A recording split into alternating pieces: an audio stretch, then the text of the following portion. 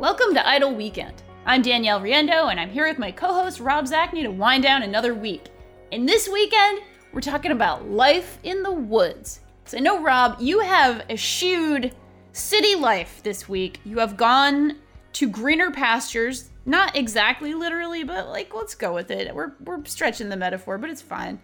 You've gone to a beautiful place to spend your week, and I want to hear about it. Yeah, so this is basically my first day back in Boston.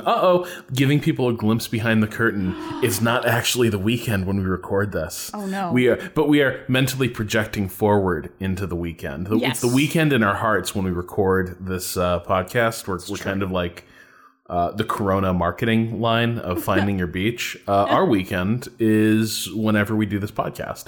Yes, that's correct. And sometimes that means our weekend is approximately an hour and 45 minutes long, which is how things sometimes feel. But anyway, I went to a place you may or may not have heard of. You may have heard legends of it when you lived here in Boston. A place beyond the Charles River known as Western Massachusetts. Oh, I went to college in Western Massachusetts. Oh, my goodness. Yeah, so I know all about it. I used to run, I ran cross country in college, and I used to run in the beautiful woods. Almost all of our courses were in beautiful woods in Western Mass. Or New Hampshire, but yeah, Western Mass. Well, that is, that's basically what I went out there for. I was house sitting for a friend, and not to run in the woods, goodness no. But to walk in the woods, certainly, and to break in new hiking boots. And it was just one of those really perfect weeks where, so it was great because I was out of my normal environment. I was out there alone as well because my partner still had to work in the city. So I was just completely isolated and had no obligations beyond, working at Waypoint and not burning down the house and taking care of my friend's fish. Oh, nice. I handled about two of those things well. Listeners of Waypoint Radio may have heard what happened to the betta fish. It kind of reached its omega fish status. I guess what I'd say.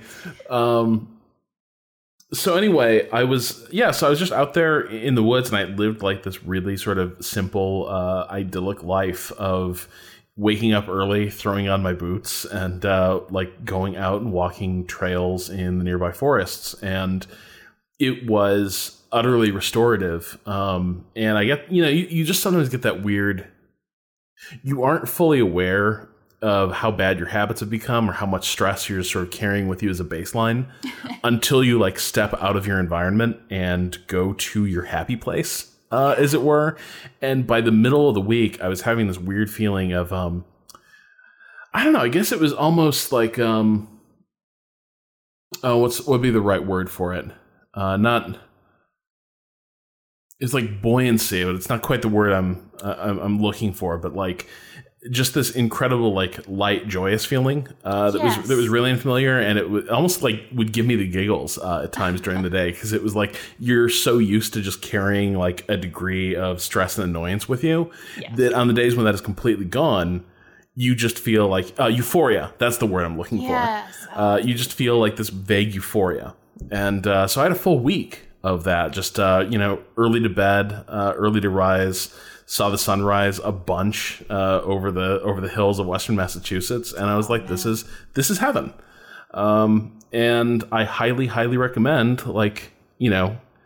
finding that happy place and spending some time there because it was one of the most effective mental resets I've had in ages. Do you have a metaphorical or literal woods, a reliable mental reset? I do. I kind of have two primary happy places, and they are general sort of foresty, especially mountains, but any kind of forest will do. Hills are fine. Those are fine. And beaches. I'm also very, very, very happy when I'm on a beach. And running in both of those places is especially meditative for me. It makes me incredibly happy to go for a nice run on a beach or near a beach where I can sort of see the water and just kind of, go along my way. Or in the woods, in just a very pretty wooded place. There's something about the light in the woods that makes me incredibly happy. The way light filters through the trees just creates a really nice and peaceful and just really nice effect that makes me euphoric for sure. So yeah, those are mine. And I actually did, for once, I mean, listen, living in New York, you don't get many opportunities to go to the woods. It takes hours to escape New York, as we had established also on Waypoint Radio. Many hours. Sometimes you go to New Jersey to go back to Rhode Island. I don't know why. But I actually went for a really nice walk with my dad in a park in Rhode Island called Lincoln Woods, which is really just, it's not huge. Nothing is huge in Rhode Island, obviously, but it's just really pretty. There's like a really pretty The corruption is huge, Danielle. You know, their corruption, you know. Mayor Buddy. Buddy lived large. Buddy was larger than life. That is absolutely true. Buddy, R.I.P. Buddy Cianci, the man, the myth, the legend. If you listen to Crime Town podcast, that's what it's called. You'll hear all about Buddy. But also, if you talk to any Rhode Islander who has lived there at any point, really, in sort of before the later 2000s, before this decade, really, you will know all about Buddy. But yeah, Lincoln Woods is a really pretty place. It's a place I used to go to when I was a kid. And I hadn't been there in many, many, many years. And I was in Rhode Island for a funeral. It was really sad. I had a cousin who died super young. It was depressing and sad. And after the funeral, I was kind of like, who wants to go for a walk with me? Basically, I was like, I'm going to go to Lincoln Woods. I'm going to go for a walk. And so my dad came with me. We had a really nice walk in Lincoln Woods. Fun fact, Les Paulson, who is a marathon runner in like the 40s. He won the Boston Marathon a bunch of times. He was a dude from Pawtucket, Rhode Island, which is my hometown, who just ran a lot in Lincoln Woods, and so they named like the loop for him. So you know that was fun and exciting. All kinds of fun facts. We got all kinds of fun facts here, but it was very restorative. It was also very helpful after a very sad and not happy funeral. Basically, it was really nice to be like. And now I'm going to go to the beautiful woods and see some foliage and hang out with my dad and talk about old runners. So that was really good. Do you find that one of the weird things that I sort of noticed while I was out in the woods as well, there's two things. One is that it just felt like I was in better shape or had greater endurance in the woods. And I really just think it might have just been because like it tends to be slightly cooler in the woods and the ground is softer. Yeah. Except for, obviously all the rocks and tree roots, but like it's easier to go like hiking in the woods if like there's a little wear and tear on your ankles and knees than it is to like I can climb a hill in the woods that can be like pretty daunting, but like ask me to walk up like Russian Hill in San Francisco and I'm like I would sooner die. That's one of my favorite hills to run up in oh San my God, you Francisco. sicko.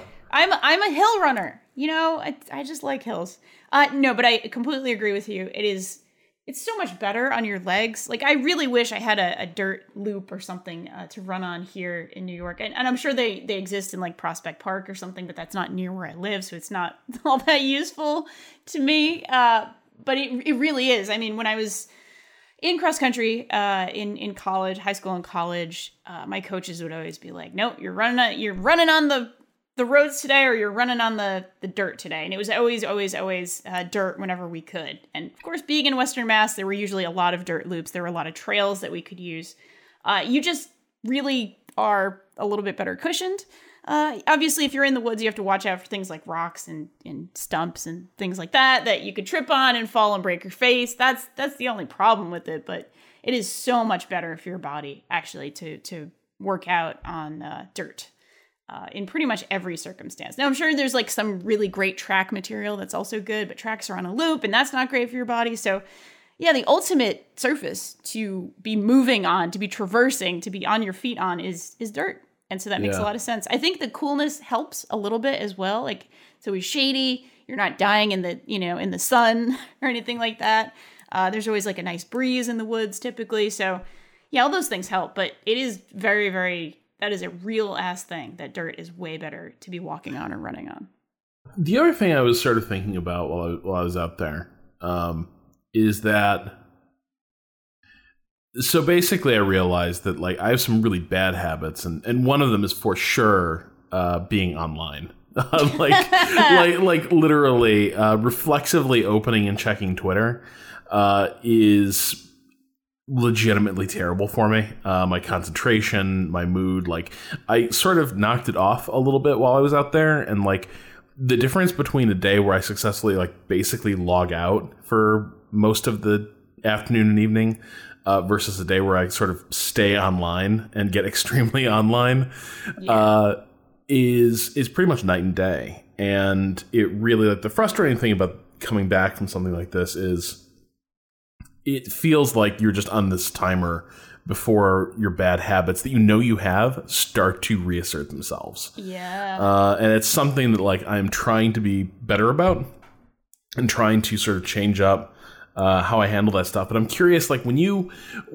sort of manage to break outside your day to day, like what is your secret? What is the thing you do that like is like your worst case of like subtle self-sabotage? Oh God. I mean, it's very similar. It's just spending too much time online and also just getting so angry online. Yeah. It's just being so angry.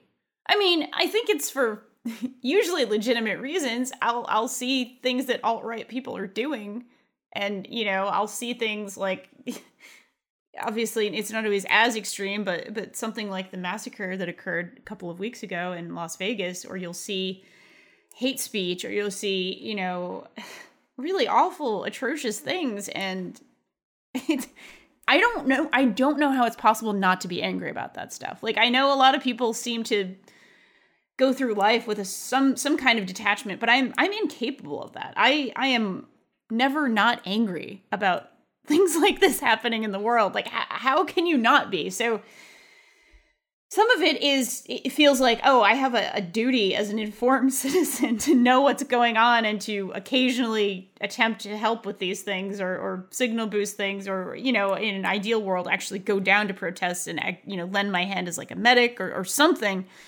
It obviously doesn't happen every day, but that's part of it. And part of it is also like, yeah, I also need to learn that like just being miserable and angry isn't going to help anything if I do it all the time. All it's going to do is shorten my lifespan. Yeah, I think there's a weird so for me, like an example was, and we talked about it on Waypoint Radio last week and a little bit during Waypoint 101 or on Wolfenstein, when that BuzzFeed article came out. Yes. Not only did I read it, but like I had to just soak in, like I read it and then I read people's excerpts they were sharing online, and I was reading like the tweet threads about it and all this, and like there was this element of like it was an important thing worth reading and brought valuable information and insight into both our past and our present and our future. Yeah. But at the same time, there is this aspect of like, you can just get lost in this stuff. And after a certain point, you're not becoming better informed or more, or prepared like in some way. Yeah. Yeah. You're just ingesting, poison and negativity to a point where it's starting to, take health and well-being like out of the equation, right? It's no longer additive. The outrage you're getting is no longer fuel for anything. It is now just like, now you are the fuel for the outrage. And that is a tough thing too. It's like you do want to be informed. You do want to hold on to a sense of like moral urgency. Yeah. But then after a certain point, you just start steeping in this, and at best, you'll just get like exhausted and depressed and like furious, but you just won't be like, you'll sort of be spinning your wheels. And at worst, sometimes I think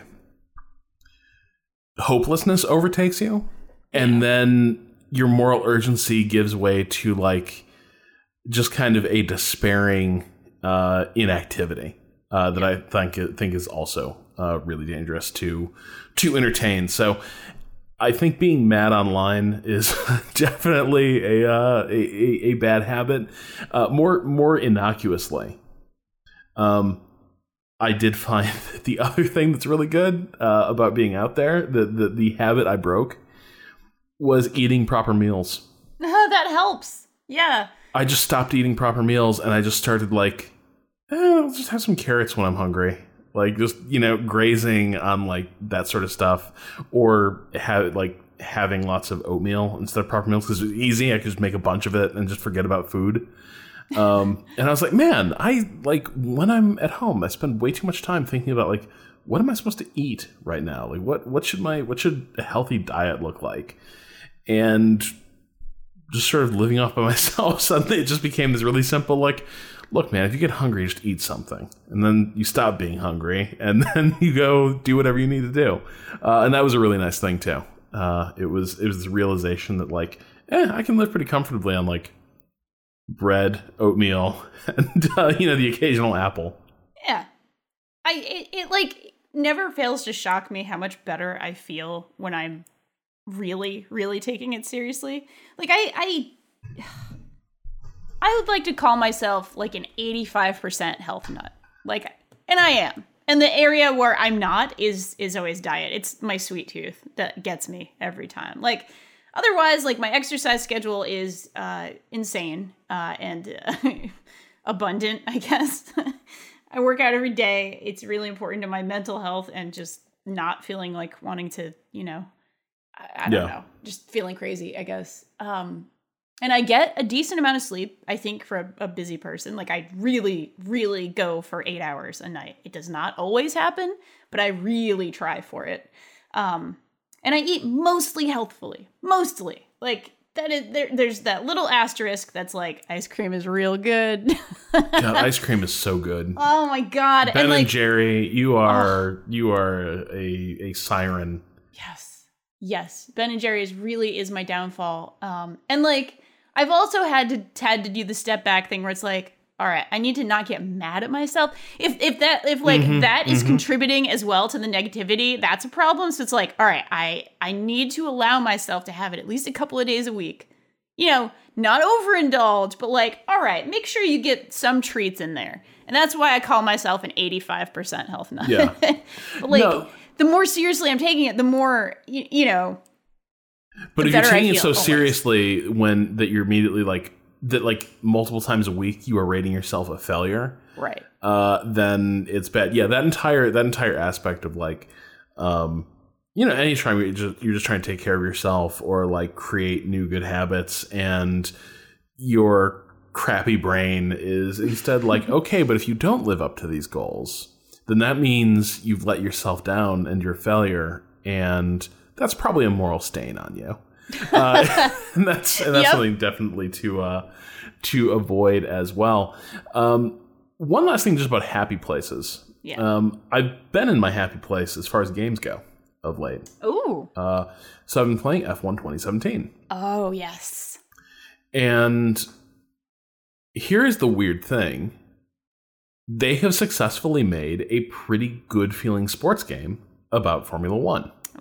It does not feel like a typical racing game. It definitely feels like if you were playing the franchise mode, the career mode in F1 2017, it feels like a sports game franchise mode.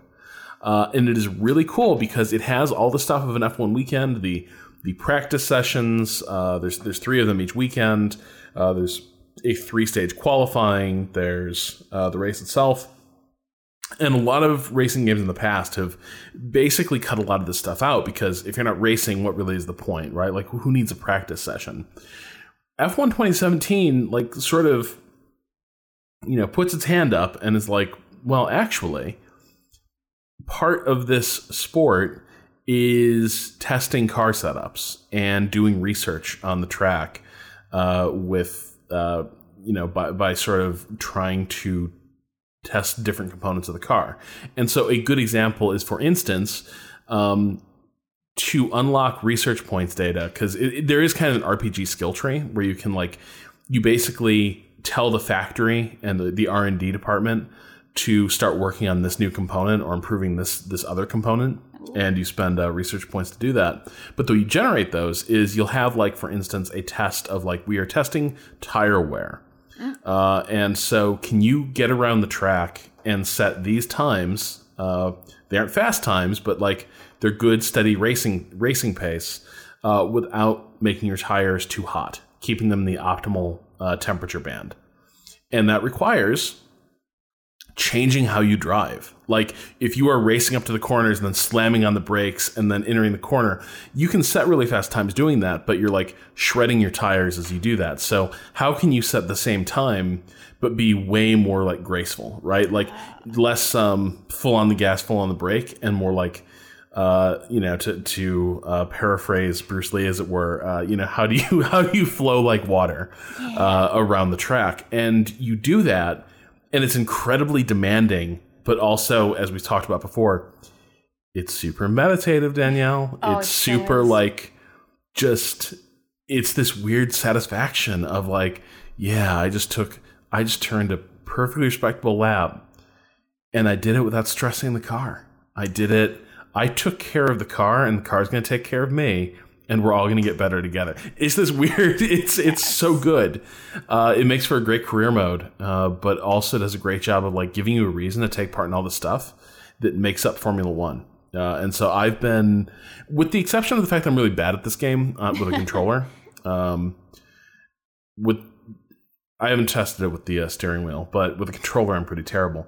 With the exception of that frustration, I've also been spending a lot of time in that happy place known as the cockpit of a car. Oh, God, that's beautiful.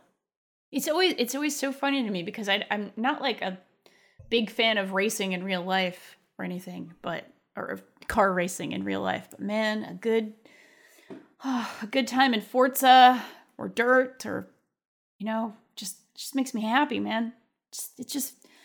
I think it's like a good running substitute in my head. I think that's what it is. It's like if I'm not physically out there, this feels a little bit like running.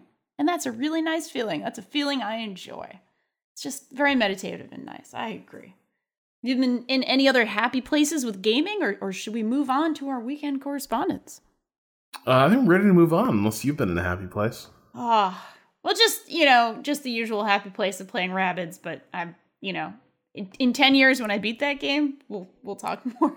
Yeah, well, like I'm probably gonna order a Switch next weekend. Oh, good. So yeah, that's like top of my list. It's pretty good. Tactics game is gonna get me to buy a Switch. Yeah, we're gonna have to talk about what my first like lineup of Switch games is gonna be. That's another conversation. Oh yeah, we're gonna have that one. That's upcoming. Take it off a little box there. All right. Well, we've got an email from John Renish, friendly correspondent. Let's just call him friendly correspondent. Yeah. I like that. John Renish, who says, "Hello, Danielle Riendeau and Rob Zachney. I'll be staffing the open play area at a local expo this weekend, teaching guests how to play new games. Many board games, especially the really chitty ones." I know what that means. Lots of chits, okay. Yeah. Yes, okay. Gotcha. Are woefully ineffective at onboarding new players. Video games often fail in the very same ways when attempting to teach players how to play and enjoy their new game.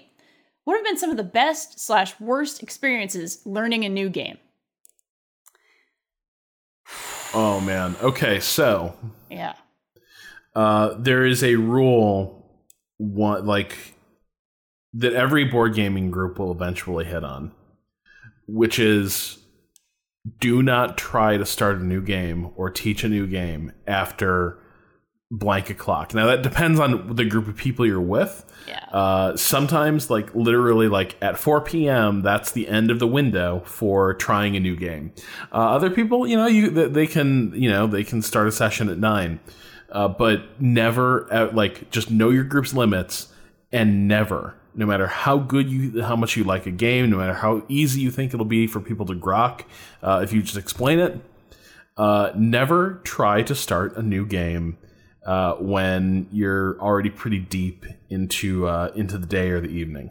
I have a friend, so Rob Davio, basically to this day refuses to play a really good board game called Agricola because many, many years ago, somebody attempted to teach it at like 11 p.m. at a gaming convention. And apparently we're also kind of a prick about the entire thing. Oh, no. And so he's never, forgiven the game for this experience where, people are being both really fussy about the rules and really bad at explaining them because everyone's tired. And so that game went until like 4 a.m, and it was miserable the entire time. And that's never, like, he's never going to play that again. So yeah, that is a, there is a deck building game. I can never remember if it's Dominion or Dominions. There's two there. Okay, it's Dominion. Okay, singular Dominion. Gotcha. Yeah, it's a card deck building game, and my first Ravicon with Julian Murdoch, somebody tried to teach it to me at like 11:30 at night, and everyone was drunk. Oh. And it was and the person trying to teach it was sober. And so it was just an enormously frustrating thing because everyone is trying to look attentive, but nobody is capable of doing it. I didn't understand anything. Everyone's getting distracted. And yeah, I basically, like, I was taught Dominion, didn't retain anything. I think I played half of a game, then went to bed. Yeah. So that was don't do that. That's my best advice about bad experiences. What about you? Oh man, so I have a few. I have good and bad. I definitely. So I don't play a lot of complicated board games. I just kind of don't. It's not that I don't like them or that I don't want to at some point. Mostly my problem is when I'm sort of socializing on the weekend, my brain is not in that place where it would need to be. Like, let's be clear. I don't think I'm stupid. I think I'm a reasonably bright person who can take in a pretty large amount of information and act accordingly. I feel that there's a terrifying butt coming from you. It's just... A lot of times I have had the experience of being at a nice board game event and a very nice person who's very excited about the game we're about to play is talking about the rules. And I'm like, I'm into it. Oh God, I lost it. Like that happens to me a lot. I'm just being honest here. I will just lose the thread within like 5 minutes. And it'll be one of those things where it's like, could I have like a slideshow? Could you give me like a deck? Like a slide deck and like, all right, okay, this makes sense. Can I make like a little chart or like a little graph or something? Like I need teaching aids to learn things. It's just a thing. Like I just need some teaching aids. And I think at most board game night events, most people there are not in my category. They do play a lot of games like this and they do sort of absorb rule sets quickly and have some sort of background in that. And I'm just like, well, I sure do like playing those fun, like, role-playing games where you just play a role and it's funny because it's basically just improv and with some, with writing things on paper and stuff. So I have felt like the not as bright child in the room at many a gaming event, board gaming event rather. And that has sort of stained a lot of my experiences. I will say I have a rather funny story, which is once upon a time, I went on a trip. Actually, this was, believe it or not, this was the week Gamergate all happened. And we were in Lake Tahoe, myself and my girlfriend and several friends. We had a beautiful cabin in the woods, and we had one of those experiences where every day was great because we went out to the beach and went outside and did nice things. And then at night, we would hear the next round of who was being attacked and what we would have to do about it. Wait, hold on. I just have to ask. Yeah. Because you've referred to this trip before. I always thought it was like in reaction to Gamergate. Was it a pre-planned trip and this just blew up? It was my vacation. Fuck that. Yep, it was bad. It was really bad. I mean, at least you were with friends who were going through it too? Yeah. I don't know if that's better or worse, because on the one hand, it's inescapable, but like also the isolation had to be one of the worst parts of this, right? Like, yeah, it did help. It was nice to have support. That was nice. It sure was. One of the nights during that trip, we brought the Game of Thrones board game.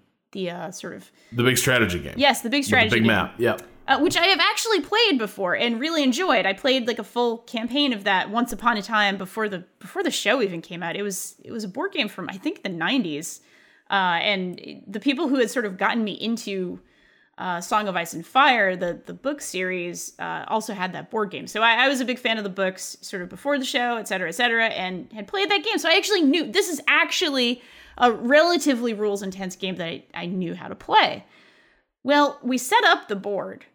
We set everything up. We put everything out. We did all of that. And then we got so tired that we never played the game. And the board just sat there with all its beautiful little miniatures and cards and all sorts of accoutrements just sitting on the dinner table for like 2 days. And we just, every time we looked at it, we were like, yeah, that would be fun.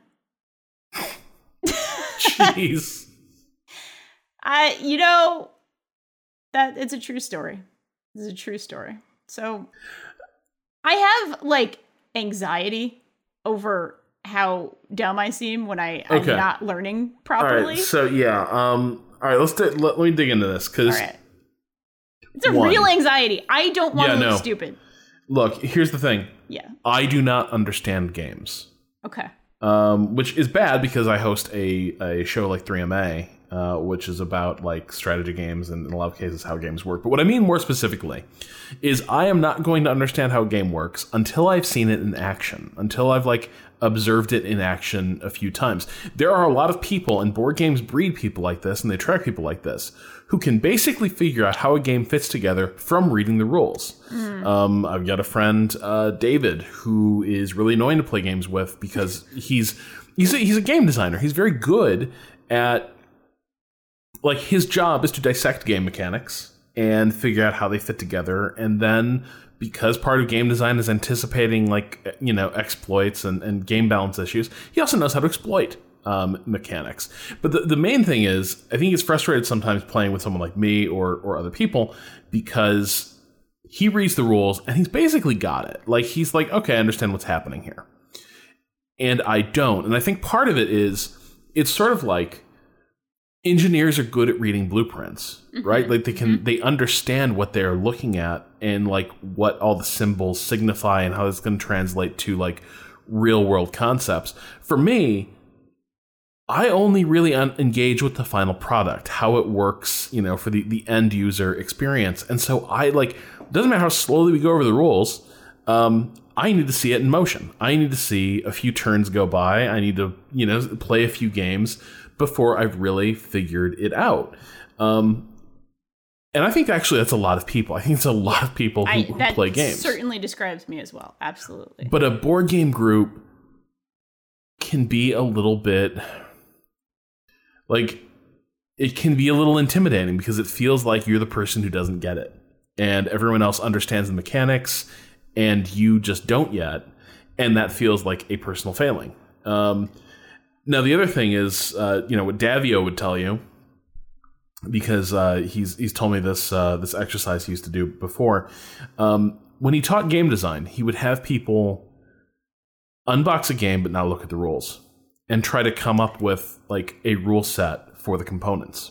That's cool. And his argument was that like the most successful games basically imply their mechanics and rules by their own design. And that, you know, that's both the components you're using and the artwork and the you know, logos and symbols that are on the board. All of that adds up to like how the game teaches itself to you. The most successful games, you can actually kind of intuit a great deal about the games, and the rules just kind of help you understand how to set it up and get the pieces moving. A lot of board games fail this test though, and don't really have any sort of intuitive instruction and leave people a little more at sea. And I think that's the other thing is there's a lot of games that are going to make you feel dumb because they've never successfully been translated out of their designer's head, right? And other people can figure it out because like they're used to board game like conventions. Sure. You know, you play more of this, you'll understand how it fits together. But yeah, no, board games, there's so many of them that are just impenetrable when you're sitting there trying to learn them, and it is so embarrassing and stressful when you're at a table like 4 or 5 people, and you're the person who every time play comes around to you has to ask to have a mechanic re-explained. Yeah, it's real bad. And in a lot of those spaces, I am just always like, it'll be common that I'm the only woman or one of very few women, and I'm always like, oh God, I cannot be a good credit to my gender right now, and I don't feel like being one, and I don't want to be. And that like adds to it. And honestly, in a lot of these cases, that might not even be what's really going on. That might not be, I might not be with a bunch of guys who are asshole sexist or anything. Like, that's not what I'm implying. It's more that just knowing that this situation is weighted that way, or that I'm worried I could look bad in this situation, makes it worse. It makes me do worse. And it's like, God, man. Well, by this point, geek culture's already given you so many quiet tests, right? Like, you just instinctively are like, okay, well, how is it going to be read if I don't live up to this expectation? Exactly. It's frustrating. As for like good like teaching experiences, great ways to learn a game, I'm curious if like anything jumps out for you, like something that really did sort of sing as you learned it. Yes, and it's all on video, and it was the is it Dungeon World? I think it's Dungeon World segment of our 72-hour live stream. When Waypoint first began about a year ago, we did a full RPG campaign, and it was really, really fun. And the rules were very clear and clearly explained by Adam Coble, who was our DM for the game. And it was really fun and funny, and it was really just all about actually just role-playing and just doing improv. And basically, there's sheets and there's numbers and there's things like that, but they all kind of make sense, and they mapped onto something that made sense. Now, I don't know if that was a terribly complicated rule set, but it all made sense. And I think having somebody who is just a good guide, who knows the game, he co-designed it, I think, knows the game well, knows what sort of makes for a fun experience, and wants you to have that fun experience, I think made all the difference in the world with that situation. Yeah. I am stuck for like a truly great learning experience. I'm really struggling. Like, there's a few games that haven't been that hard to get into, but like, is that because the people I was playing with, or I don't know. When it comes to tabletop games, I think that the best experiences I've had is when somebody, sort of like what you're describing, somebody was there who really understands the system and can unpack it for you and translate it for you in a way that you're going to get, and will be really nice about it, right? Yeah. And so really, like, I mean, this is this is in this week of Rick and Morty Szechuan sauce. Yeah. It is a good time to consider like tabletop communities and audiences. Are your people, are you successful? Like, the best advocate games will have are the people who sort of adopt them and then share them with their friends. The question is whether or not you're being a good ambassador for that game or a bad one. Like, rules can help a lot. Like, good rule sets are utterly crucial. And I've seen some really, really impressive rule sets that sort of break down game actions really, really beautifully. I guess an example I would have would be Sekigahara, which is a GMT war game about the end of, I think we may have talked about this last year, but it's about the final battles of the Sengoku period that started the Tokugawa shogunate. And it's kind of a complicated or intimidating looking game, but the rules are written in such a way that after setup, like, you can always immediately find what you're looking for. Like, it's just really well laid out. Like, any question you have, you throw open the rules, and almost certainly there's going to be a heading that like speaks directly to your question. Like, everything has been anticipated, which is really, really good. Like, a lot of rules are just written for a linear read through, and then you sort of play it, and you're supposed to internalize everything it tells you. What's cool about Sekigahara is that it was written almost like an instruction manual, section 3.2, section 4.5, but in a way that anticipated the needs you would encounter, or the questions you would encounter as you played. So that was a great game that did a great job of teaching itself. But overall, most important thing for me is like who's sharing this, right? Who's the person unpacking it? Yes.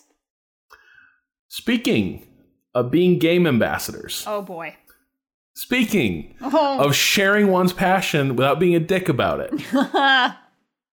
Devin from Cape Coral, Florida writes, "Hey y'all, I recently gave up on playing through 2017's Prey about halfway through, and I think we're done here." So our next email is about halfway through, which I understand is something of an Idle Weekend favorite. Specifically, I stopped a little bit after you reach a door wherein you need to retrieve voice samples to make one which will open the door. Here are a few reasons I stopped playing. I was mostly enjoying the game when I reached the Arboretum, and the game's difficulty seemed to spike high. Dropping the difficulty down to easy did not help the situation. I'm getting one-shotted by lightning burst shots from phantoms, and those floating amorphous blob things left and right. Another thing, I'm just not feeling any of the story threads on display here. I feel like I don't know who any of the people who were aboard Talos 1 are yet, and I'm halfway through the game. When I found a terminal which played a song created by the crew aboard the ship, the moment was thwarted by the appearance of like 5 phantoms and those exploding human dudes. This is terrible. I'm like hearing these stories and I'm like, oh, I know exactly what that is. That part was awesome. I know what's your precisely problem? What he's talking about. Yep. Let me explain to you why here's what you were wrong, and it was good actually. Anyway, comparatively, I finished Tacoma in about 4 hours and felt like I knew the people aboard that ship, from their personalities, struggles, fears, anxieties, relationships with each other, relationships with outside characters, etc. Prey's level design isn't inspiring me, nor is the music, enemy design, combat, the space floating. I'm not finding it scary or tense anymore. The list goes on. I just feel hollow about the whole thing. I traded it in toward Dishonored, Death of the Outsider. All right. Which I'm really liking so far. I like Dishonored and love Dishonored 2. Admittedly, it took me a bit to come around on Dishonored 1, but I still did, whereas I'm just feeling like Prey has become impenetrable. I heard you guys say Prey surpasses Dishonored 2, my current favorite immersive sim, which honestly completely perplexes me. So, what's Prey got that Dishonored don't? What am I missing? How can I spec to better enjoy my experience? Be gentle, because I'm willing to go back to Prey. I just need some guidance. Sorry this went long, and thanks for reading. Oh, Devin. Breaking my heart, Devin. This is, so we just got an email from the Bizarro universe. Yeah.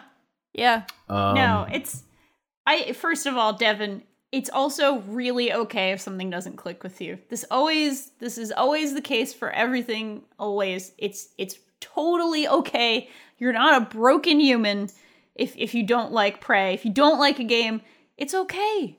If you don't like something, even if people you think have good taste do like it, it's okay. I struggle with this myself, and I've talked about this many a time where I have felt like a broken, pile of human pieces who fundamentally doesn't get something, and I will ram my head against the wall of trying to get it, and it's like, it's really okay. It's really okay if you don't like it. Clearly you like Dishonored, so you do have good taste, so it's okay. But yeah, I'm just making a joke there. It really is okay to not like something. But it's tough though, right? Come on, you physician, Constantly. Heal thyself. Constantly. I have heard, you will apologize on the podcast for not being a Destiny player. Yeah. And it's it is frustrating. Destiny's a divisive game. Yeah. It's just frustrating when a lot of people who you know are smart and have good taste and enjoy a lot of the things that you like are so into something, and it really looks like, the game from that episode of Next Generation where it's just like a giant tuba and you're just putting a blood platelet in the tuba, and they're just they're just like, this is the best, and you're just sitting there and you're like, it's a blood platelet and a tuba. What's this? Future games always look fucking lame, what am I missing here? What am I missing? It feels like that. It really feels like that all the time. And so I get it, Devin. I'm trying to get you to do the thing that I am pretty much incapable of doing, which is like admitting something just isn't for you. If you really do want, if you want my opinion on Prey's shortcomings, I suspect there were things that weren't ironed out before release. I suspect that. I do think there are some difficulty spikes. They weren't as bad for me because I spent so much time. It was a genuine pleasure for me to explore every inch of that space station. So I had a lot of neuromods and I was pretty well spec'd. And so like I was very powerful. And there were points where I hit kind of a pain point. Like I did die right outside of the Arboretum like 7 times my first try through there. Because I think that's the first telepath and it has like a healing bot and it goes berserk and it's really annoying. So yes, there are encounters in that game that I do think are frustrating. And like, no, that's on the developers. That's on them. Like, that's not on you, Devin, or anybody else. My advice, like if you really want to get it, I would say push past that. Crew quarters is probably the coolest and best part of the whole game. And actually the thing you're explaining with the song, that's in Crew quarters. And like, if you don't like the stories that you're getting in Crew quarters, that's the most story heavy and sort of personality heavy part of the game.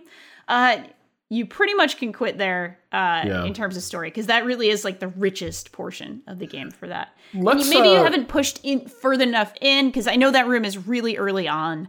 It can be, but it wasn't for me. Like, okay, yeah. So the thing I'll say is, Prey is weird because it's your relationship with it, I think, will be very tautological. Like, if you like Prey, the more you will like Prey. Yes. Like, I think if you, like, for instance, the thing about, like, I don't know who these people are. I don't really, like, understand, like, why I'm supposed to care about the story. And the reason I'm having trouble relating with that is because it clicked with me just enough at the start that I started really paying attention to all the names I was reading and like who these characters were. And I'm creating sort of the dramatis personae in my head as I'm playing it. But if I didn't buy in that much, as this game is telling me more about these characters and unfolding the story for me, it's going to be just gobbledygook for me. Like, it's just going to be meaningless crap because I just won't have bought in. And so it'll just get more and more impenetrable. And then it will be an off ramp instead of an on ramp for me. The other thing is that, like, so the thing about the Phantom showing up during the song sequence, what I remember was I was listening to a rad song, a bunch of Phantoms showed up, and we brawled in a nightclub while a rad song played in the background, and I kicked their asses. Yes. But that was because, sort of like you, Danielle, I was like, I love Prey. I am going to strip mine this game for story nuggets and quests. And by the time I encountered that room, which I even put Crew quarters off for a while because I was like, no, I suspect that's going to be a rare treat.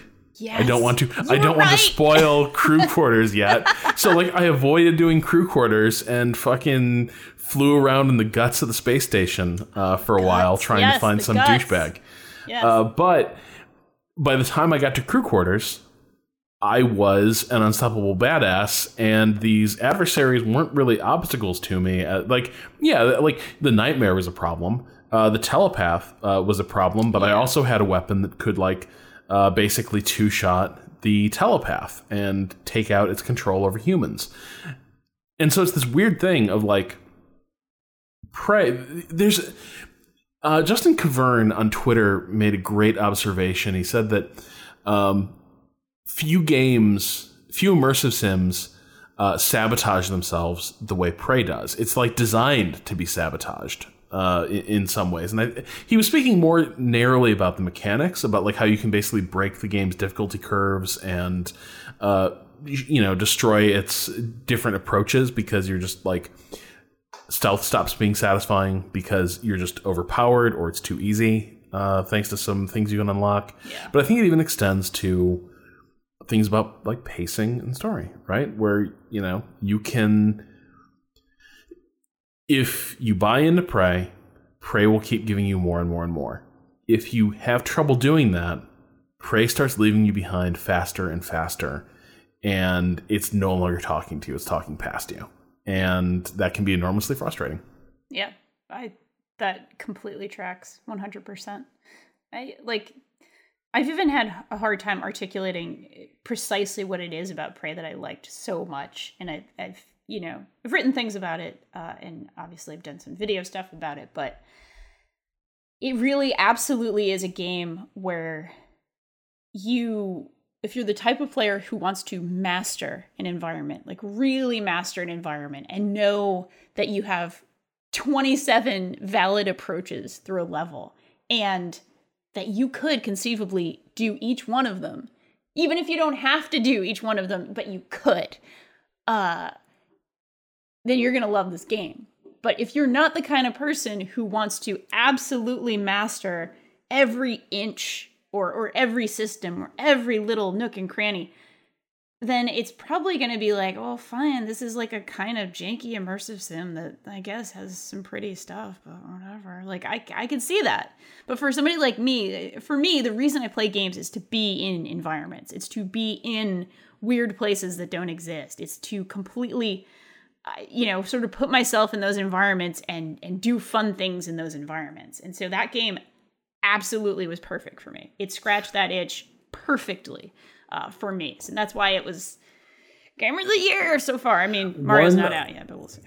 One of my favorite things I've written this year was about my reaction to the end game of Prey, which got a lot of criticism, but it was basically like trying to speak to what you were saying there, Danielle, of like, it's about like getting command of a space and learning everything about it and mastering it.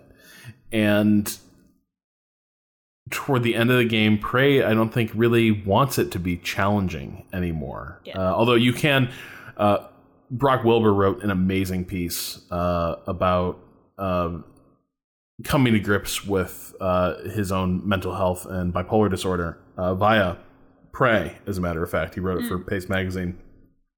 Tremendous piece. And I highly, highly recommend it. But one of the other things that comes up in this piece is that also the game has a lot of achievements for like never taking a skill upgrade at all, which not even a human one, which I can't even imagine like playing that game. Can't even hack without any. Yeah, like I don't know how you do that. I like the mind reels considering it, but I think for most people, the end of Prey is about feeling like you are in control of the space, and you have it has become your ecosystem, and that's the joy of it. And it's definitely not for everybody. But I think going back to our earlier conversation, Danielle, yeah, I have this horrible habit of thinking I'm not allowed to not like things that are good.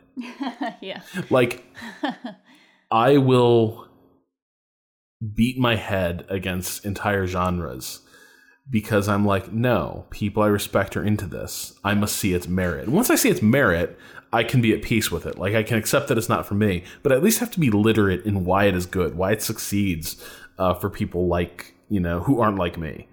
And that leads me down a lot of shitty roads. I'll be honest. Like, I wish I could stop doing that. Like, it's made me watch a lot of movies I didn't like. It's made me play a lot of games I don't like. It's made me stick to books I don't like.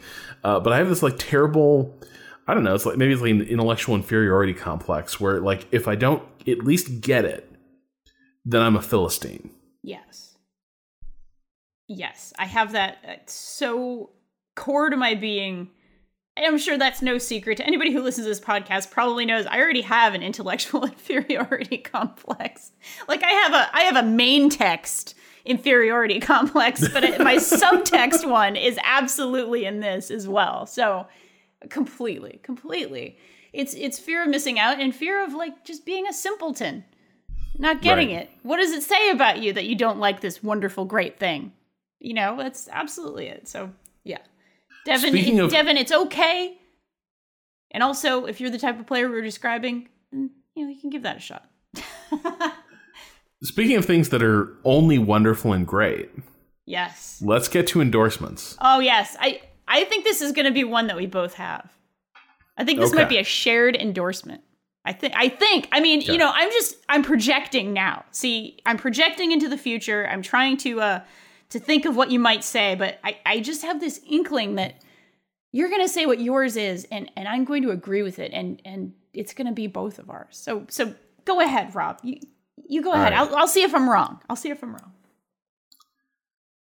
So this weekend, to wrap up my time out in the woods, my partner and I woke up really early one morning, and we watched Blade Runner Final Cut.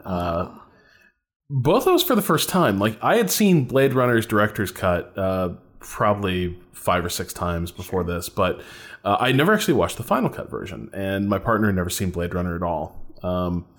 And so, yeah, that's what I did this weekend, and I loved it. Yep. What about you? That's also mine. Although I watched a different version this weekend. This was kind of funny. You know, I had planned to see 2049 with my mom and dad, which I did, actually. And we'll talk about that some other day.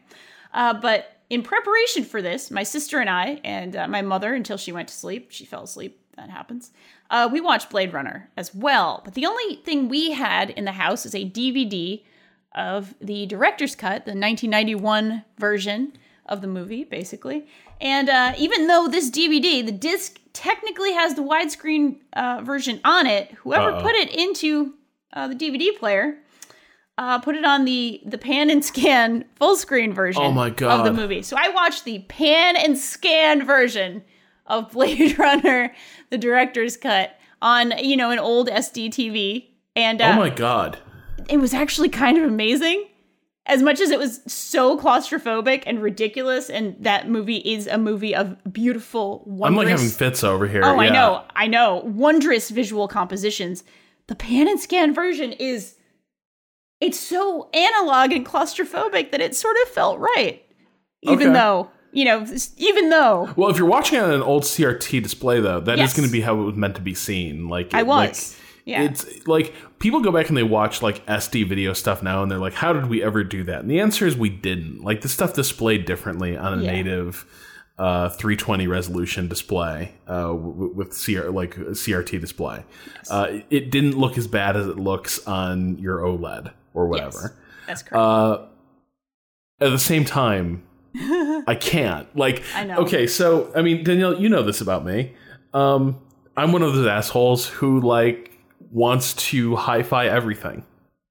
And so, which is why I'm surrounded in my office by a home theater setup that gets a workout maybe once every other week. It's why I've got a TV sort of hanging off the wall, threatening to, fall off and kill us all one day. But yeah, so we watched, this is the first time I'd ever seen it on Blu-ray. Oh, okay. So this is my first time seeing the final cut. This is the first time seeing it.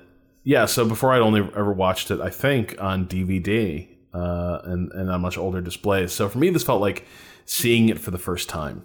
In addition to the fact, like, I think the remaster actually changed the color balance of a lot of the movie, which warmed it up a lot, which I think is really good.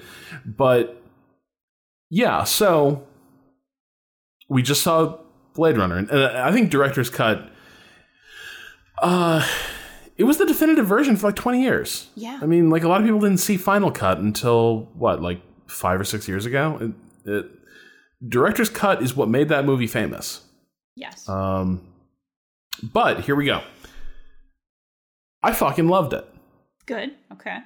And so did my partner, which I was worried about, because it's one of those things that, like, Blade Runner's been cribbed by everything.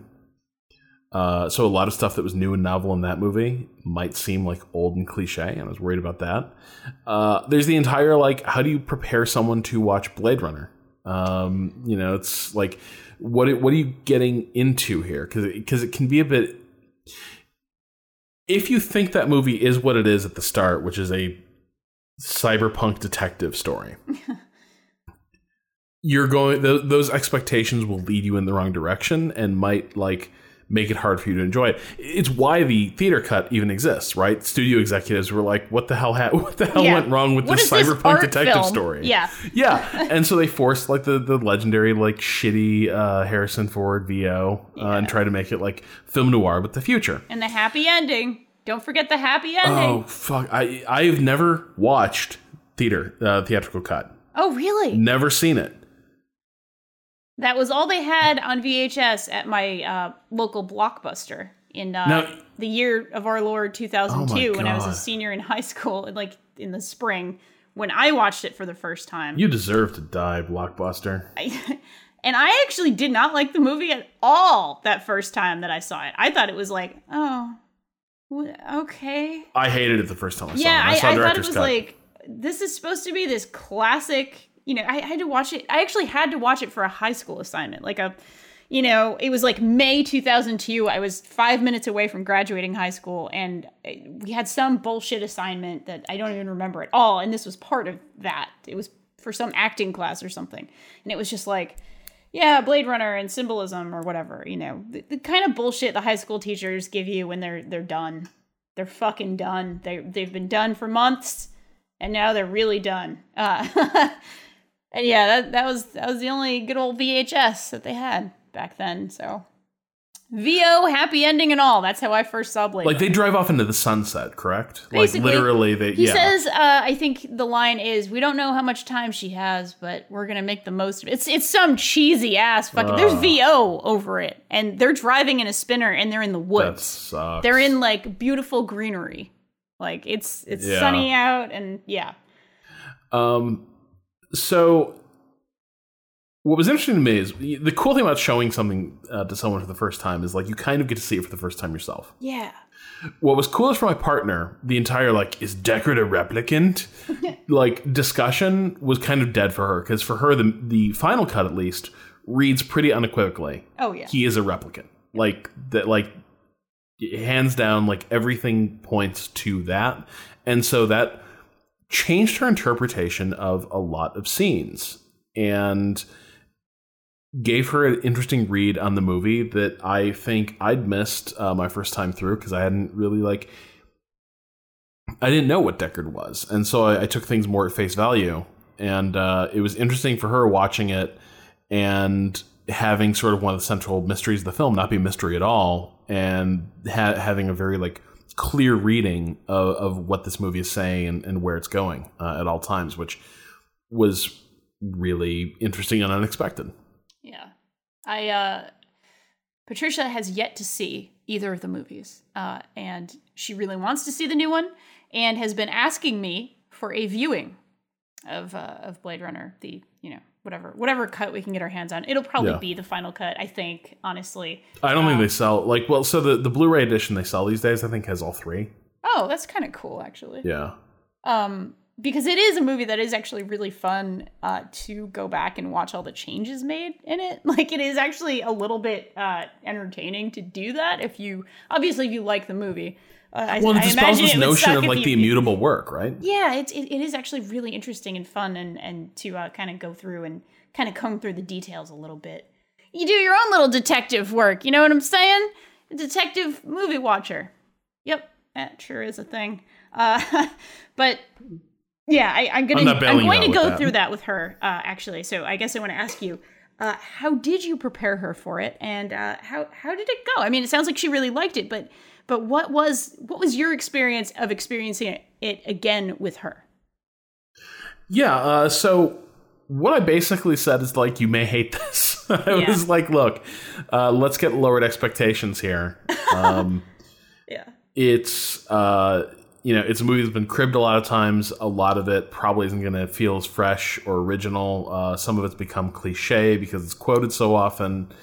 It is ostensibly it was misinterpreted at the time as being sort of a detective story about hunting these killer robots, but has later been interpreted and changed through edits as being more about a meditation on what it is to be human and what forms and meaning slavery takes in a modern society. And so that was the kind of, and the other thing I was like, look, and it's extremely slow paced. Like it's not quite 2001: A Space Odyssey slow paced, but like there's a lot of like slow lingering shots and a lot of stuff that's not explained. And she was, the reason we watched it early in the mornings, because like the night we were going to watch it, she was like, am not sharp enough to watch like an art house film or whatever. Sure. So we woke up at like 6 a.m. And we woke up earlier than that because we keep ridiculous early hours. But we started watching it at 6 a.m. And it was great. Wow. I think other things that are not ambiguous. The love scene between Deckard and Rachel, not even a hesitation, like read completely as a rape scene. Oh, totally. And I had forgotten how bad it was. I don't know if it's worse than the final cut. I did not remember it being this bad.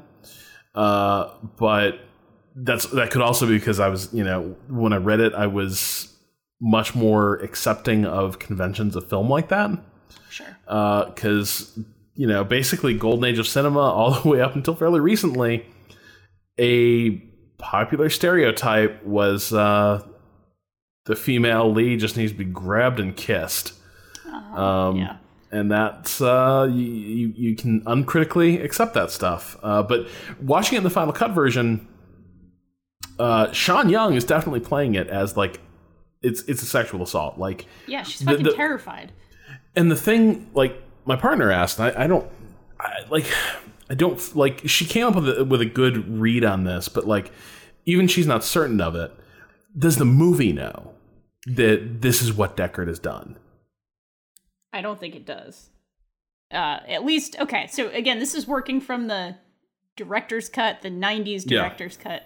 And the last time I actually saw the final cut was when it was in theaters in 2007. So it's been 10 years since I saw that cut of the movie. So caveats, it may have actually been changed a tiny, tiny bit, but I don't think they made much of a difference in that particular scene. I feel like that scene did not change a ton.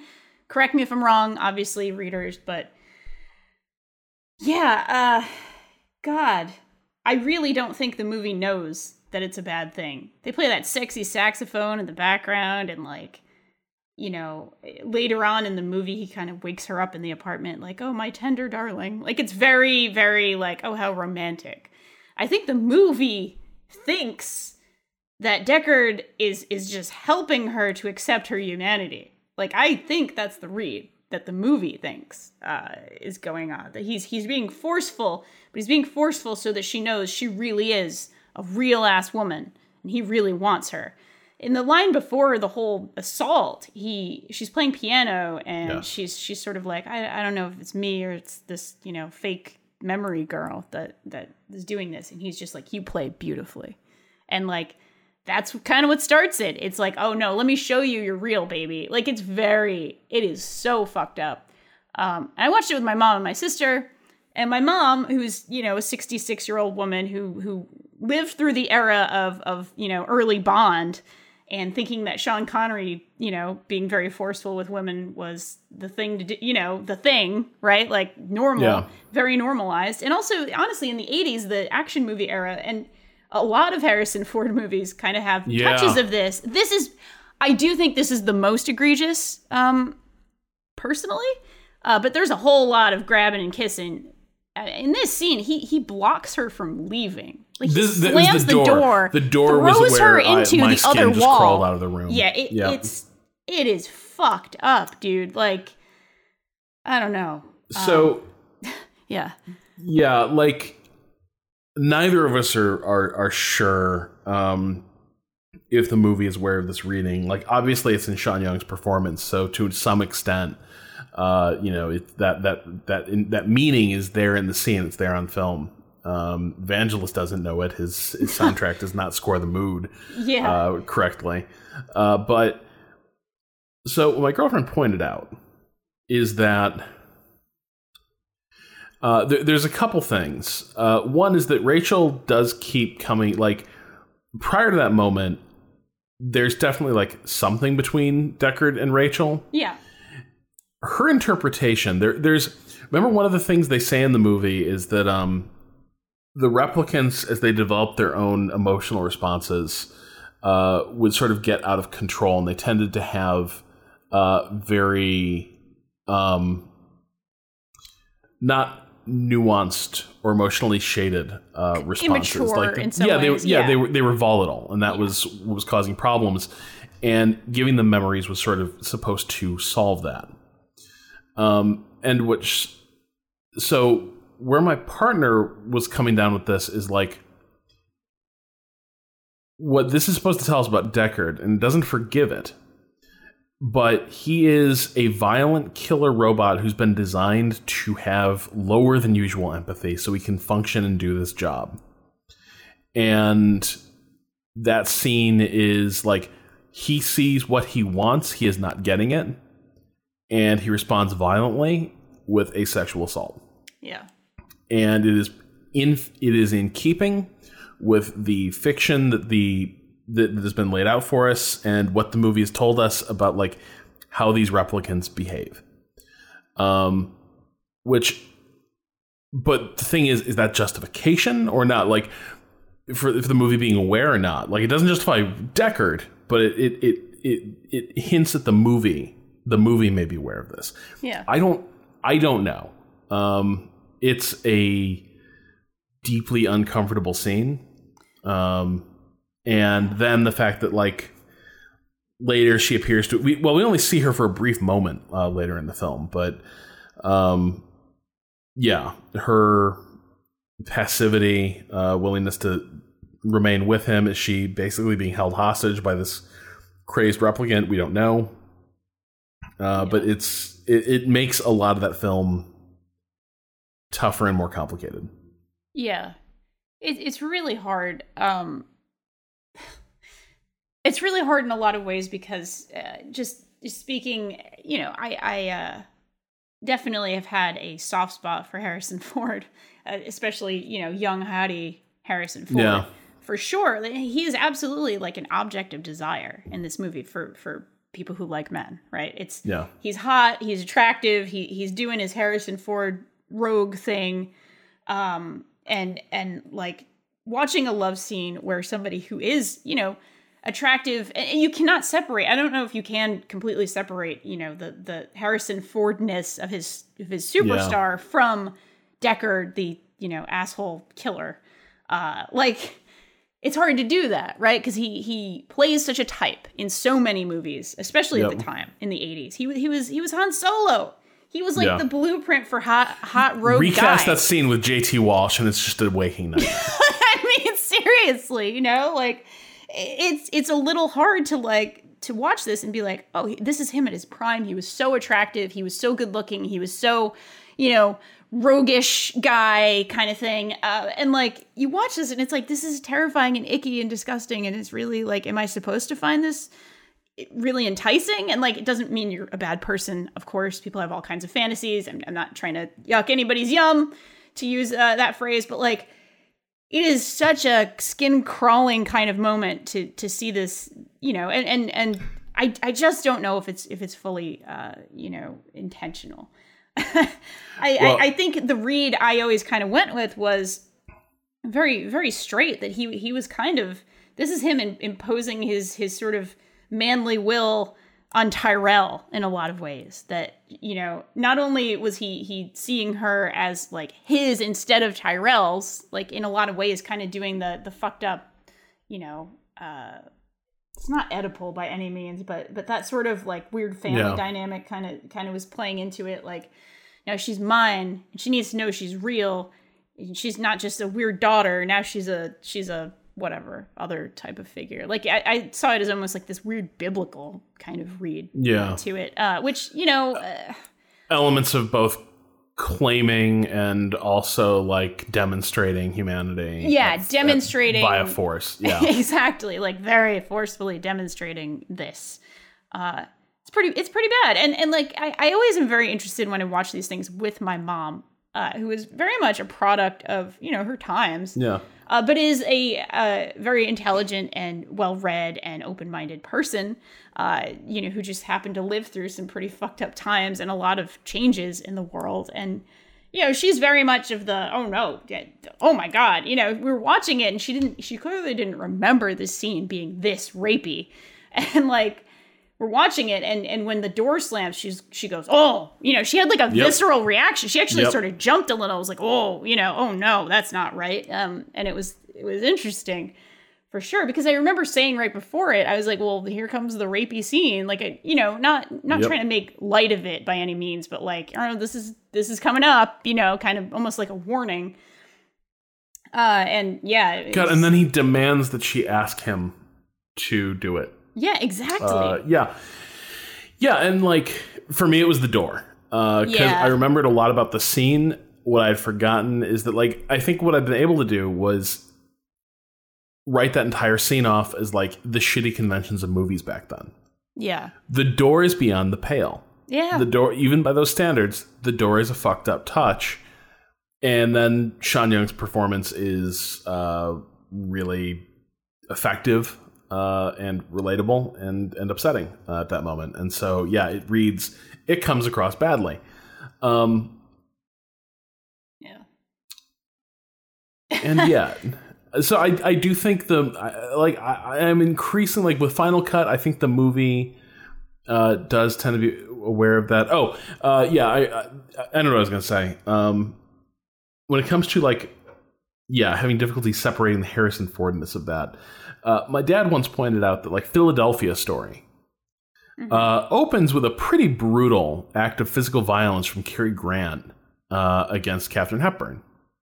God, and people right. fucking love this movie. It's a really popular movie to this day. Like, it's considered one of the great romantic comedies of its era. And a big part of that is because all the shitty behavior we witness in that movie, and it is, like my dad did a close read of it with me once, it is enormously shitty. There's hardly a scene in that movie that is not like just laden with classist and sexist bullshit. It's a terrible movie. Also insanely popular in its time, incredibly popular to this day. And my dad's like, his argument is basically, people didn't see it this way because Cary Grant can't be the bad guy. Yeah. Hitchcock managed to make him the bad guy, at least, in some ways, make him the bad guy more sinister once or twice. But it's unequivocal. In the Philadelphia Story, he grabs Katharine Hepburn and throws her to the ground. Yeah. Violently, by her head. And if you saw somebody do that, you would call the police. Yeah. And in that movie, the movie kind of wants you to read it as like, it's just a fiery relationship. She's what a tempestuous pair. And it's like, no, she snapped a golf club in half and he threw it to the ground. And it's just because we look at these two beautiful people, both, rolled 20 on charisma. And we think, well, those two must kiss. You know what I mean? They must get together because that's what the expectation movies have set for us. And I think it's tough to escape that with Blade Runner.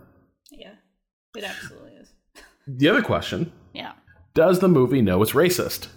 Oh, God. Because what my partner pointed out, and it does seem more noticeable in the Blu-ray version because you can see the scenes better. Like, you can literally, like, you sort of get and understand what that world looks like. The movie is full of Asian and Middle Eastern people, predominantly Asian. Yes.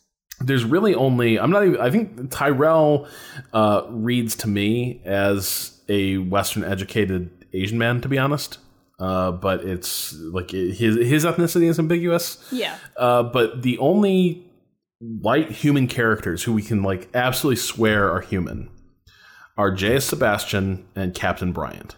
Yep. Everyone else's status, I think, is kind of up for grabs, whether they're a replicant or whether they're sort of a white American. But the rest of the people in this world, especially the working class people, are Asian, South Asian, East Asian, but The question is, or Edward James Olmos, right? Who is he in whiteface? Fuck Yellowface or yeah. not? That is also an aspect of this. But yes, sorry, go on.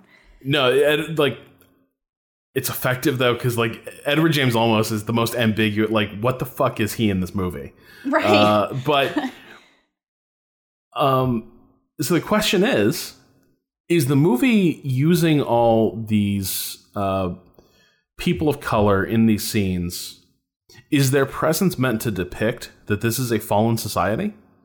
Or is it meant to show that this is an exploitative society? Yeah. That this teeming underclass is all people of color. They're all immigrants. And they're all being made to work skilled positions for low wages. And the ruling class is sort of off camera somewhere. I don't know. World. Yeah, exactly. Yeah. That's a major issue, and it's sort of it's another aspect that like with the rapey scene, like feels a whole lot like this is an aspect of this movie that is aged very poorly. That yes, you could get away with a lot of Orientalism in the early '80s in Hollywood that maybe doesn't play as well today. There maybe causes some more raised eyebrows today. But yeah, it is really kind of shocking how many characters of color are just sort of, yes, this guy who works on the eyes. Yes, this is the geneticist woman who knows what the snake is. Yes, this and that. It's very like, yeah, these people are very smart and skilled and probably very interesting people, but they're just there to service Deckard in some way. Well, yeah, but I just don't know. But the readings there in the film, right? They're all portrayed to be competent, smart. Like, yeah. They're all the skilled laborers, the people who clearly are actually like making the society run. And they don't count in this world. But is what I can't figure out is the movie saying they shouldn't count, and it's a sign of how fucked up things are that there's all these Asian people running around? Or is it a sign that this is an unequal and exploitative society? Because all these smart and talented people are basically being kept doing shit jobs in the slums. Yeah. I don't like... Yeah, I think it's ambiguous. I agree. It's got to be telling in some way how much they use just Asian iconography as well. Just to like dress the world in a lot of ways. Yeah. And the woman, the geisha woman who is in everybody's favorite beautiful scene at the beginning where we're just sort of first being introduced to what LA looks like, and she's on the side of the building being so very classy and it's just I just feel like the movie really just kind of uses a lot of that as window dressing, and I don't know that there was much of a purpose beyond that. And that in itself is very telling. I suppose this is going to be a hard turn, but I suppose it is worth talking about things that work in the movie as well. If this is our endorsement. Well, I'm not sure that this stuff doesn't. That's the thing. Is like I'm still like this stuff might work. Like I don't know. Like including the assault. Like the assault may actually like read. Because it's indicting Deckard as a piece of shit in a lot of ways, yeah. Yeah, or like you can't do this job and be a good person. Like he wants to, you know what I mean? Like he wants to think that like he's not entirely defined by the fact that he's basically an assassin, but like as we see, like violence literally poisons everything he touches. Yes. He can't he resorts to brutal violence at the drop of a dime. I don't know. I don't know. Yeah. Things that work, though. Things that unequivocally we love. Roy Batty, I think, is his... Roy... It's Rutger Hauer, and his performance as Roy Batty is... It's something I enjoy more every time I watch the movie, I feel like. It is not necessarily a very subtle performance in a lot of ways. He's playing a ridiculously over-the-top character. He's basically the Terminator if the Terminator decided to have feelings in a lot of ways. Like, that's kind of the character. he just, the way he moves, the way he emotes, the way he comes across the world, it is really something. And I sort of love it more every time. They all look. I don't think it really clicked for me until I watched this movie that like Rutger Hauer is unequivocally the hero of this movie. Oh, for sure. In a lot of ways. Yeah. The people who get killed on his watch generally had it coming. I don't there is one exception, but it's JS? Yeah, JF. I mean, I don't know, man. He only helped him out, you know? Yeah, but he was also not a threat by any means. Yeah, but also he's like one of the designers. Like you're basically like he's the assistant to Dr. Mengele. Like That's he might true. be naive and dumb, but like look at the first thing he does when he figures out their Nexus 6 and then immediately asks them to do a trick. Do something cool. Yeah. Yeah. True, No, he's an irresponsible man-child. Like you can have sympathy for him, but at the same time I'm not sure like yeah, I have generally in the past felt bad for him. This time, like reading the movie as just more like I am just basically like on Team Nexus 6. Yeah, totally. I'm watching this and I'm like, you know what, fuck this guy. Like, he's maybe harmless, but he's definitely like part of these systems of oppression, right? He's responsible for a lot of this evil. Yeah, that's fair. It feels very horror movie-ish the way it's kind of framed when JF is just kind of also in the room and he's just sort of trying to run away. And I can't not have sympathy for that. You know, just in terms of he's like just a weaker person. He's just there's no threat he could ever pose in any world to you know, the power and awe and the mightiness of Roy Batty. But you're not wrong. He sure was a big part of Tyrell's crappiness. So yeah, that's true. Yeah, I mean, like this was the first time I've like, I'll leave it there. But Roy Batty, I think yes, that performance is so good. His line readings are fantastic, but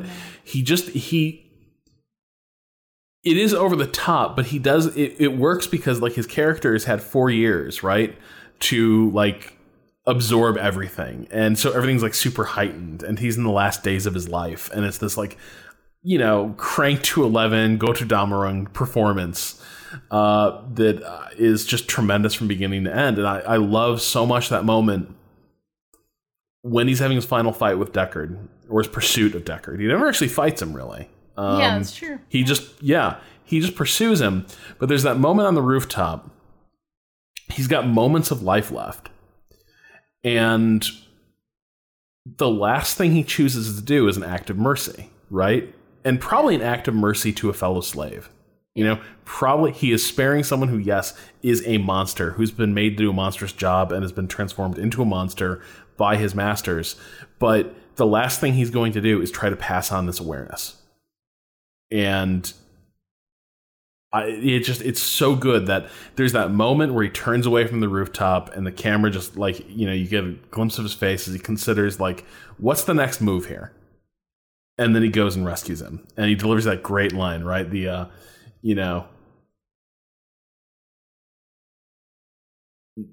this is like, that's what it is to be a slave. Yes. Yeah. About terror, about the constant fear. And Daryl Hannah as well. Like, she's wonderful in this movie. The way she manipulates and relates to Sebastian, and there's a point where he turns his back, and immediately all the affect like drains. Like, yep. Like she has no feelings toward him whatsoever. Like, it's all an illusion. It's such a great moment that her job has been like, she has learned how to like relate and please human masters. Yep. That's what she does. Does not mean that any of it's real, and there's it doesn't make her bad or deceptive. She's a slave trying to survive, and I think that comes across so well with her performance. The same goes for I can't. Leon. Well, Leon, absolutely, but I was thinking of the other woman character who, you know, we see her as like a porn performer, basically, or something Zora. along those lines. Zora, yes. Same goes for Zora. And her just sort of, I don't know, her like just blue collar, no bullshit attitude. And her one speaking scene, I mean, that's the thing. She doesn't have much to work with by any means. But it's memorable, though, right? Oh, like, absolutely. Her bemusement at this odd little man who's come to visit her, and you'd be surprised what men would do to get a glimpse of a beautiful body, and her just... She's like, I wouldn't. No, I wouldn't. Yeah. It's God, that really, scene is so really good. good. Shout out to Leon here, by the way. Brian James. Yeah. Great thing about seeing on a large TV with a Blu-ray. So there's things like one, like all the replicants are smart, but like it's easy for people to think that like Leon is dumb because of the way he looks and talks, and he plays to that. But one of the things I really love, one of the touches, all the replicants are obsessed with photos in this movie, but Leon takes his own photos. And there's obviously the scene where Deckard uses the Esper device to look at these. Replicard. We could just call him that, yeah. But what I hadn't realized until I watched it this last time, Leon is a beautiful photographer. Yeah. The photos he leaves behind of the group hiding out in the Yukon Hotel are gorgeous. Yes. And I don't know, I just love this detail of like, you know, the way my partner put it, he was designed to be, a fission fuel loader aboard a warship. Yep. And he's the artist of the bunch. That what he would actually prefer to be doing is just like taking photos or maybe painting pictures. But like he has this eye, and it's there in the film, but it's easy to miss. It's great. Yeah, that's a really wonderful observation. It's not one that I've made before about Leon. Well, you're not going to see it on the CRT. Yeah, that's absolutely true. Yeah. Like literally, this is like, oh, I've never seen this on a big screen in high def before. And like now I can see what those photos are, and they're great. Yeah. That makes a lot of sense. Exactly. God, and Sean Young, it's God. It's really hard to articulate why and how she's so good in this movie. She has so many sort of characters within her as she kind of goes through her arc. When she's just provoking him when they first meet is beautiful. And it was always sort of the part of Blade Runner I liked the most is her Voight-Kampff test, and how she's just like, whatever, asshole. Just absolutely taking no shit. She has no interest in this like scruffy asshole who comes in and is testing her, and the hair and the outfit and her mannerisms and the costuming's so good. Oh my God, it's incredible. I love her in this movie. Okay, so having watched it this time and my partner's observations in my ear, I think I've finally settled, and it's probably going to be blown away by Blade Runner 2049. My assumptions are going to be blown apart and whatever. But I think I finally settled on like what I think is actually happening in this movie. Okay.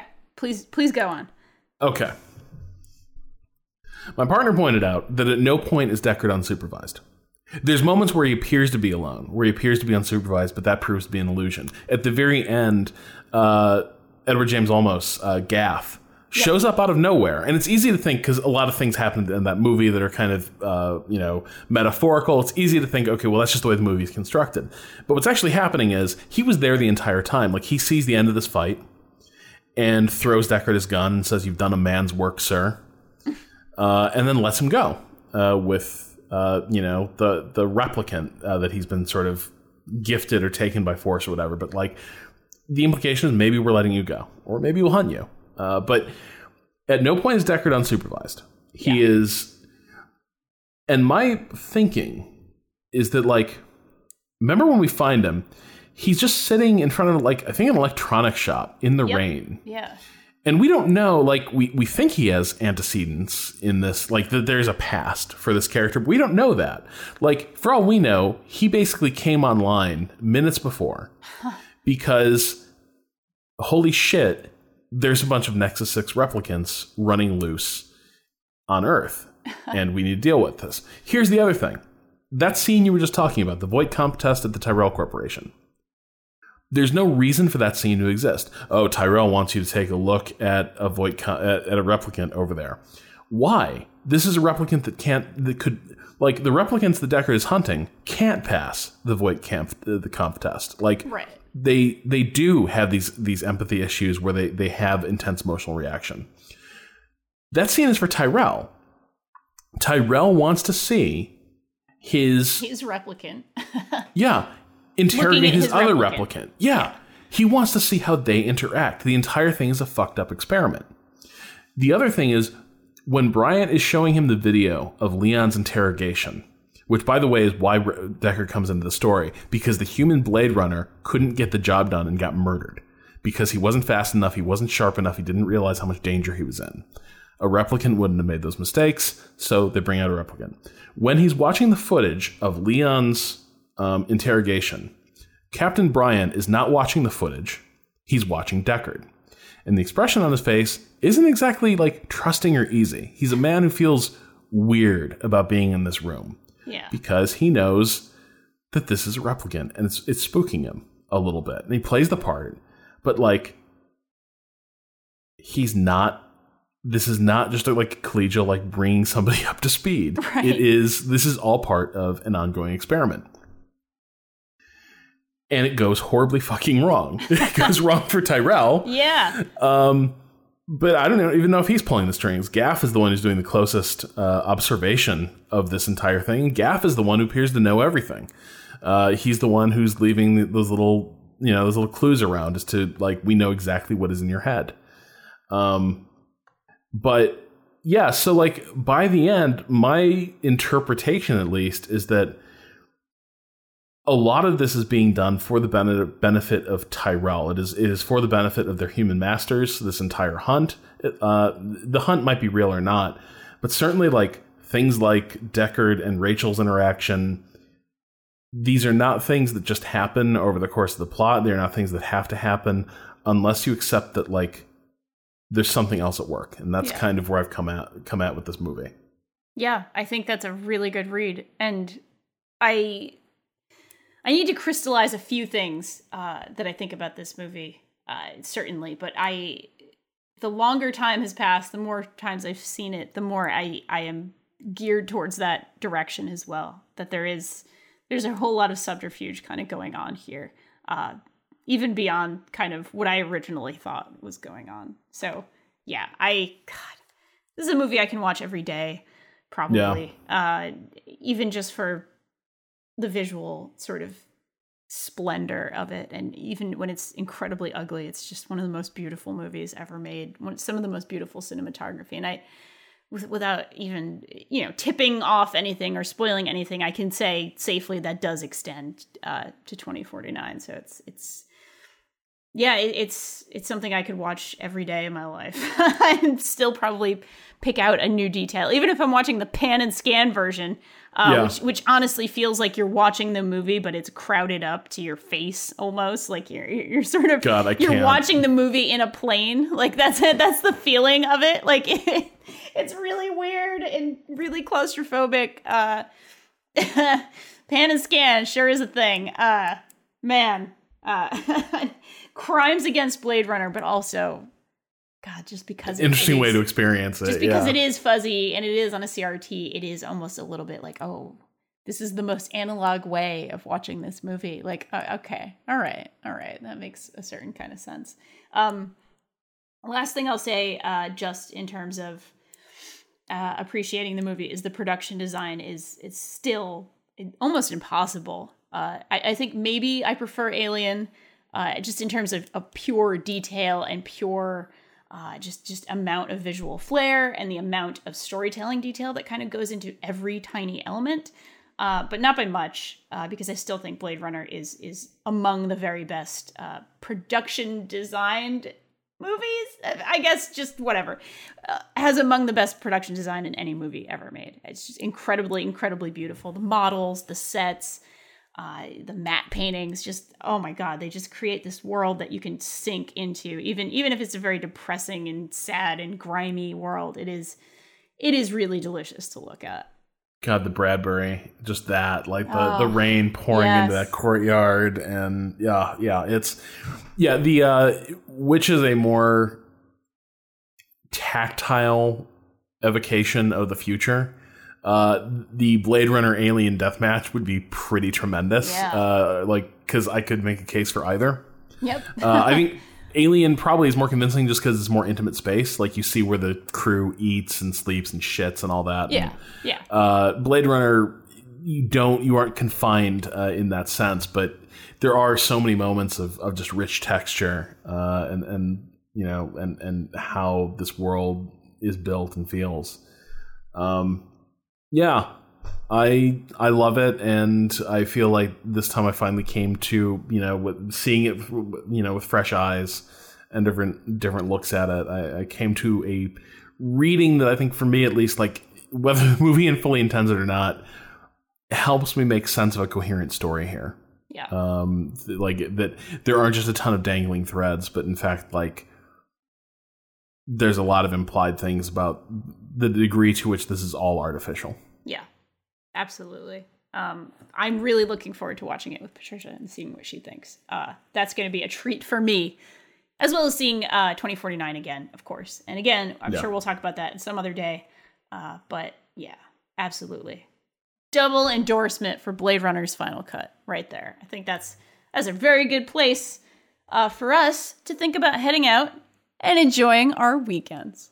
This episode of Idle Weekend was produced by yours truly and hosted on the Idle Thumbs Network. You can learn more about Idle Weekend at idleweekend.net and send us questions for our weekend correspondence at questions@idleweekend.net. To keep up with the latest from us, follow us on Twitter @IdleWeekend. And we really do appreciate you spending some time with us, and we would also appreciate it if you would tell some friends, tell some, buddy replicants, tell everybody, anybody that you think might enjoy the show. Word of mouth is how we kind of get around. And also, if you could take a moment to review us on iTunes, that would also help us out so much. We really do appreciate it. And we thank you for your time. So for Rob Zacny, this is Danielle Riendeau, wishing you the finest of Idle Weekends.